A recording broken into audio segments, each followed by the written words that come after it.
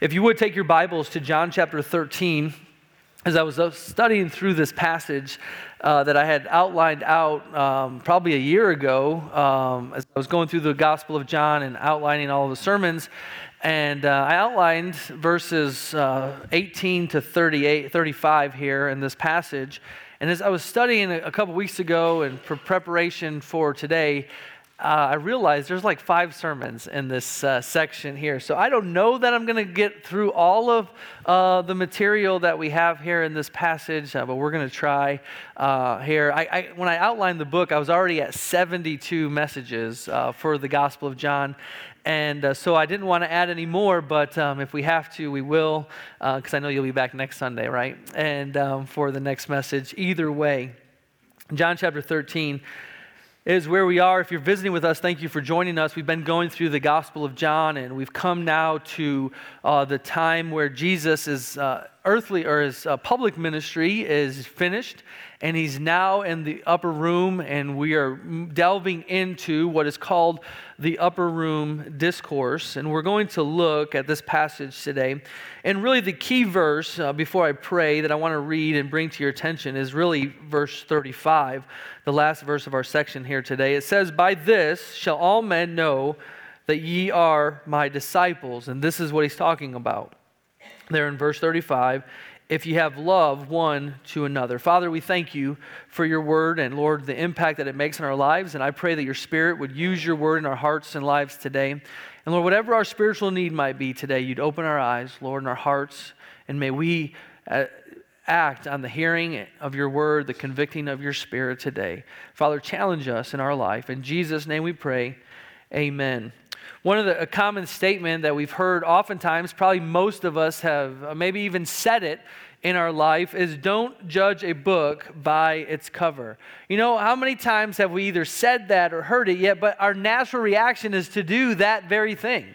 Our natural reaction is to look at people and make an assumption based on how they look on the outside. When you go through the scriptures in the life of Jesus, you've seen that's exactly what people did in Christ's day. When they look at the disciples and when they look at Jesus himself, they look at this man and his background, and they judge him based on these things. I mean, they even said the question, or asked the question, could any good thing come out of Nazareth, based on Jesus's heritage? It's easy for us to write off people because of their outward appearance, but that really should not be anything, or really should not have anything to do with how we view people or how we treat them or what our attitudes are towards them. You know, we look at people and we judge even whether or not they're believers.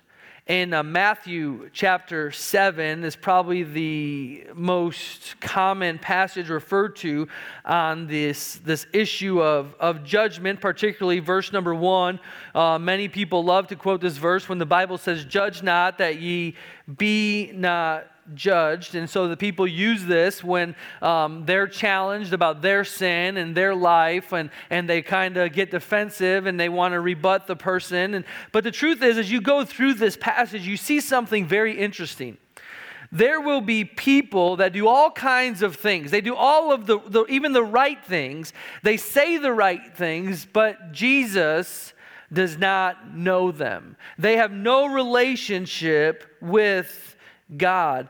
And as you go through this passage, you see in verse 15, he says, "Beware of false prophets which come to you in sheep's clothing, but inwardly they are ravening wolves. Ye shall know them by their fruits. Do men gather grapes or thorns, or figs or thistles? Even so every good tree bringeth forth good fruit, but a corrupt tree bringeth forth evil fruit. A good tree cannot bring forth evil fruit, neither can a corrupt tree bring forth good fruit. Every tree that bringeth not forth good fruit is shown down and cast into the fire. Wherefore, by their fruits ye shall know them." And then he goes on to say, "Not everyone that saith unto me, Lord, Lord, shall enter into the kingdom of heaven, but he that doeth the will of my Father which is in heaven. Many will say to me in that day, Lord, Lord, have we not prophesied in thy name? And in thy name have cast out devils, and in thy name done many wonderful works, and then will I profess unto them, I never knew you. Depart from me, ye that work iniquity. As we see this passage, the great fruit of our relationship with Christ is not the works that we do. There's many religious people in our society today that go to church and they give and they serve and they help at homeless shelters and they go to the soup kitchens and they all these good things. And we know a lot of people that are very courteous and kind and they hold the door open and they say yes ma'am and yes sir and everything about them is very moral and from a human perspective is very right. And so we can look at those people and we say, wow, man, they must be believers in Christ. But Jesus himself said there are going to be people that do all kinds of great and wonderful works, and they're going to use those as their criteria to get into heaven. But he's going to say, I do not know you, therefore depart from me. You have no relationship with me, therefore you have no relationship with my Father. And so they'll be cast into hell. You see, because the only way to receive Jesus Christ is through faith, not by works. The only way to have a relationship with God is through faith in Jesus Christ and having our sins forgiven. And so we understand that, listen, people do good things, and we judge them based on those things. And then we see other people that might not necessarily be up to snuff in our perspective in life. Maybe they're down on their luck and they're struggling, and we kind of judge them even in those things. But you know, Jesus is making it very clear. It's not about what you do.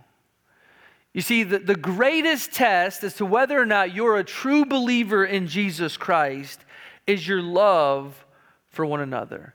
You see, if we do acts of service for a return, then it is selfish, and we don't get the reward that we deserve. We kind of stop doing those things. We become angry. We have a lack of care for others.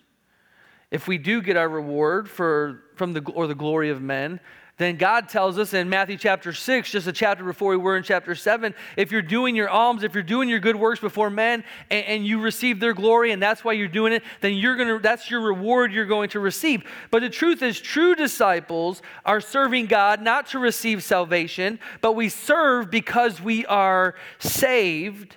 But in the same way, we don't serve others or do good works for selfish gain, but because we love as Christ loves us. You see, if we serve out of love, the return doesn't matter. We won't quit serving because of the actions of the other people. And the truth is, works are not the true test of an authentic believer. But as Jesus tells us in this passage, it is love. When we love despite the actions of others, despite our circumstances, despite what we have or what we don't have, then we will show our true faith. And so Jesus says here in this passage to his disciples as he's sitting there that your love will be the evidence that you're a true disciple. And so the question that we have before us today is, do they know? As you read through the Gospels and as you go through the New Testament, you see the love that these disciples had for Jesus Christ. You see the love that the Apostle Paul had for Jesus Christ. And everywhere they went, people even began to call them Christians. Not because of the things that they did or because of the place that they come from or because of their heritage. But people began to call them Christians because they knew that they were followers of Christ. And I believe they knew first and foremost because of the love that they had one for another. And so the question before us is, do people know? Do people know that we are a believer in Jesus Christ? Not because you told them. Not because you told them. Hey, listen, I tell people all the time how great I am, all right, how amazing I am. You know, I love to brag about my basketball ability and skills back from when I was in high school because I don't have to prove it anymore because I'm old and I'm broken down. And I don't have to prove it anymore. So I love to talk about those type of things. There doesn't need to be any proof. I'm not talking about do people know that you're a Christian because you tell them, because they know that you go to Grace Baptist Church, or they know that you do good things and you serve in the community. I'm talking, do they know because of the love that you have? They know that your love will be exhibited when you're having a bad day. Your love will be exhibited when you don't get love shown back to you. You see, the world says, listen, they don't deserve my love. And what Jesus says is, you don't deserve my love, but yet I still love you. And that's the way I want you to love others. The world says, listen, don't show them love unless you're going to get something for it. Don't show them love unless they show love and kindness back to you. But a true disciple in Jesus Christ says, I'm going to love despite what you do to me, despite how you treat me, despite what you say about me, despite how you act and live here in this world. I'm going to love as Jesus loved. And that's what Christ has called us to as true believers in Jesus Christ. And so in verses 18 through 30, we're going to start with the false disciple.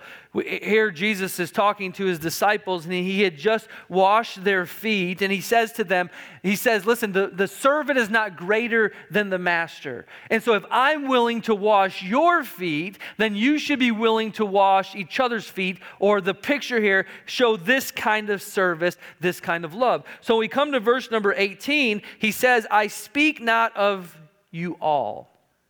I know whom I have chosen, but that the scripture may be fulfilled, he that eateth bread with me hath lifted up his heel against me. And so Jesus is now moving into this time where he's going to relate to them the fact that he's going to be betrayed and that he's going to go to the cross, and how when he leaves, they must live this life of love. And so starting in verse 18, he gives this picture of a servant. I just showed you this. He goes, and I've told you that I'm your master, but I am not the master of all of you. So I am the master and you are the servants. But Jesus knows his heart, their hearts.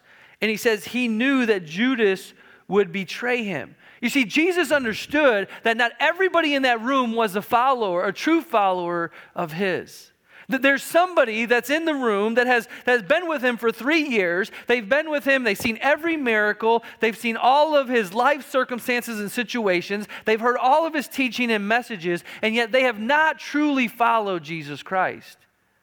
And so he says to them, I have given you this example, and I'm telling you, I am your master, and therefore if I'm willing to serve, so you as my servant should be willing to serve. But not all of you are my followers. Not all of you are my servants.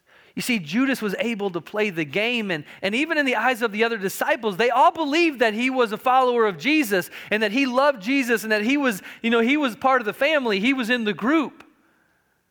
But Jesus knew their heart. And really, this could be our first sermon here today. And I don't want you to miss this. I want you to truly understand this. Listen, you can play the Christian game. And you can have all the right lingo. I remember, my biological mom, and I remember early on as a Christian, I would try to share the gospel with her, and she knew what I wanted to hear. I mean, she knew what I wanted to hear, and so she would tell me just enough to get me to be quiet and to leave her alone. And so she knew all the right lingo and the words to say and all those type of things. And I praise the Lord. She went to prison for 3 years, got out, and then went back to prison for another year. And during that time, she professes to be saved. And I believe, but even before that, she always knew the right things to say. And so many people, where they go to church and they know the Christian verbiage and they know the lingo and they're playing this religious game. And you're fooling everybody sitting around you. You might even be deceiving your spouse. When I was in college, I interned at a church in Pensacola, and I was there one night, and we were having a revival service, and the evangelist was preaching, and he got to the invitation time, and this lady who was in the middle of her mid-40s got up from the back here, and she walked down. Of course, everybody had their heads bowed and eyes closed, so nobody saw that, but you could just hear the rumblings, like in the auditorium, like people whose heads are supposed to be bowed and eyes closed, not knowing what's going on, are like, you just hear the rumblings and like what's going on. And this lady came down and she was gloriously saved. And everybody was in shock and amazed and in awe because this was the pastor's daughter. She grew up in this church. She had been in this church for her whole life. Her dad had been the pastor for almost 50 years. And she sang in the choir and she taught Sunday school classes and she went through all the motions of Christianity. But she never truly accepted Jesus Christ as her own Savior. You see, Jesus knew their hearts, and you can play the game, but one day you might stand before him and you can say, I did all these things, and he's going to say, depart from me, for I never knew you. And notice he called all their works iniquity. Now we would say they're righteous, they're moral works. But you see, all of our righteousness is filthy rags in the sight of God. It's all iniquity apart from Jesus Christ. My friend, Jesus Christ died for you. He loved you so much that he died on the cross for your sin. He was the substitutionary payment. He died in your place, and he took on him the wrath of God for your sin, for my sin, for the sins of the whole world. And as you read through the scriptures, the Bible is very clear. It's not by being a good person, doing good works, or doing all of this religious activity that's going to get you a relationship with God or make you right with God or get you what we call saved. But it's by the grace of God. How? Through faith. You have to believe that you are a sinner. You have to believe and understand that Jesus died for your sin in your place, and only he can take the wrath of God for you. And if you'll put your faith, you'll turn from your life and from your sin, turn to Jesus Christ and put your faith in him. The Bible tells us he will save you. He will forgive you of your sin. He will give you eternal life.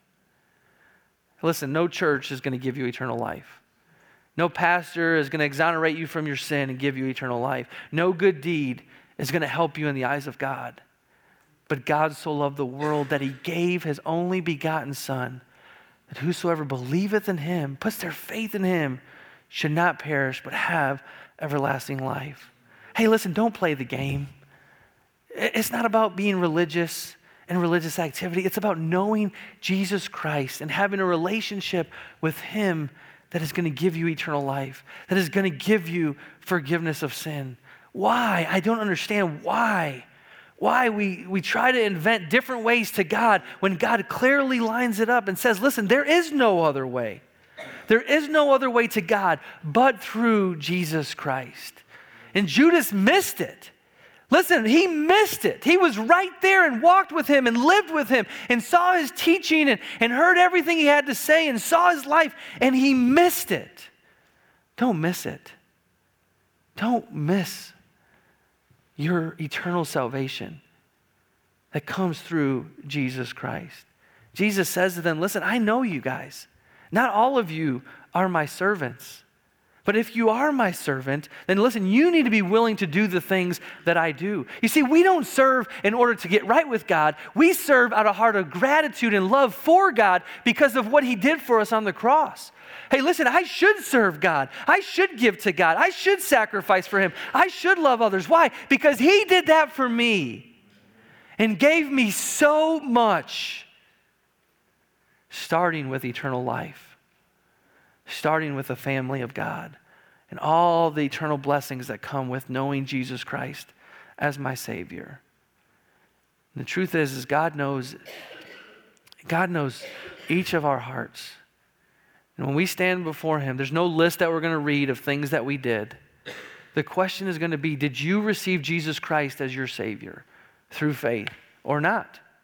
And if you did, then you're part of the family of God. You have eternal life. You have a relationship with him. But if you didn't, then you will be cast out. And he'll say, I never knew you. Jesus, my friend, knows your heart. He knows where you are and you're standing with God. You're either part of his family or you're the enemy of God. And you're part of his family through Jesus Christ. And if you reject the gospel and you reject Jesus Christ and you try to do it in your own power, your own strength, then you're lost and you're the enemy of God. I can't emphasize it more. Listen, you can fool me and fool the church and fool your family and fool your friends and fool the world, but you're never going to fool God. He knows your heart. He knows where you are in your walk or lack thereof with him.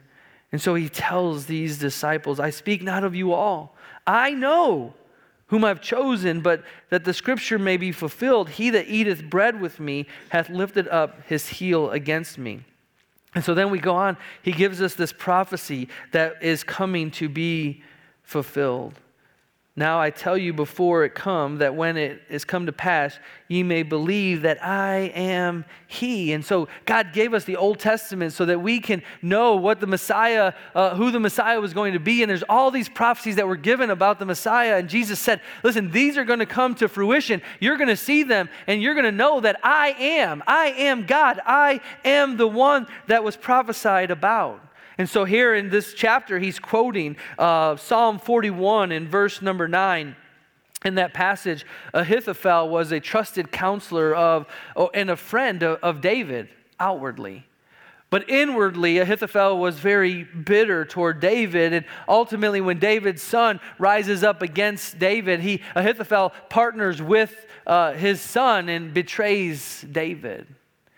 And you see that bitterness stems from the story of David and Bathsheba. You see, Bathsheba was Ahithophel's granddaughter. And so David had sinned against this woman and taking her and then killing her husband. And Ahithophel became very bitter about this. And so in Psalm 41, verse 9, we see this story as a type or a picture of what was going to come for the Christ, for the Messiah, of that friend that was going to betray him. And so Jesus, who knows their hearts, says this is going to come to fruition. And again, he reiterates in verse 19 and 20 that Jesus is the great I am. He is telling them this so that they will know when they look back in the weeks and the weeks to come that he truly was God. Look with me there, verse number 19 again. Now I tell you before it come, that when it is come to pass, ye may believe that I am he. Verily I say unto you, he that receiveth whomsoever I send receiveth me, and he that receiveth me receiveth him that sent me. And so Jesus is telling them this. Listen, I want you to understand that I am God. And so he uses that word I am there. In the King James, in many versions, it says I am he. But that's the same word that is used when Jesus says I am. And when God in the Old Testament tells Moses, when he asks, who should I say sent me? Tell him I am. This is what Jesus is telling them. I want you to understand I am. I am he. And so he wants them to understand this because he's going to send them. He's going to send them. And he tells them that, listen, those that receive the people I send, those that receive you, they receive your message, they receive me, therefore they receive God. And here's the situation. The world is looking for God.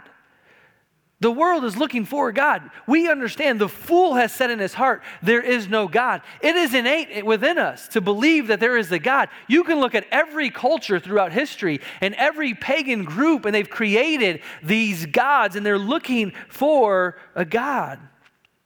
And we are to preach the gospel of the true God. And if they receive Christ, they have a relationship with God. This was the issue in the life of Jesus. He never received the Lord. He never received the Lord. Listen, he followed him. He watched his miracles. He did some of the works, even in his name. When the disciples went out and had the power to do these works, Judas was able to go and to do these same works. But again, it's possible to do good works and be a part of a church and sing the songs and even be called a Christian by others and not be saved. And Jesus was trying to get them to understand the need to go and preach the gospel.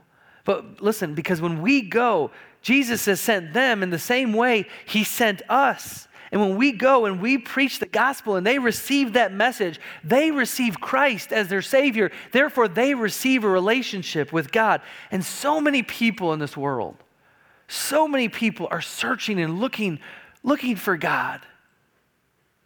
And the church has the message on how they can have a relationship with God. And the only way to have a relationship with God. We also see in this passage the outward testimony of this false disciple, the outward testimony of Jesus.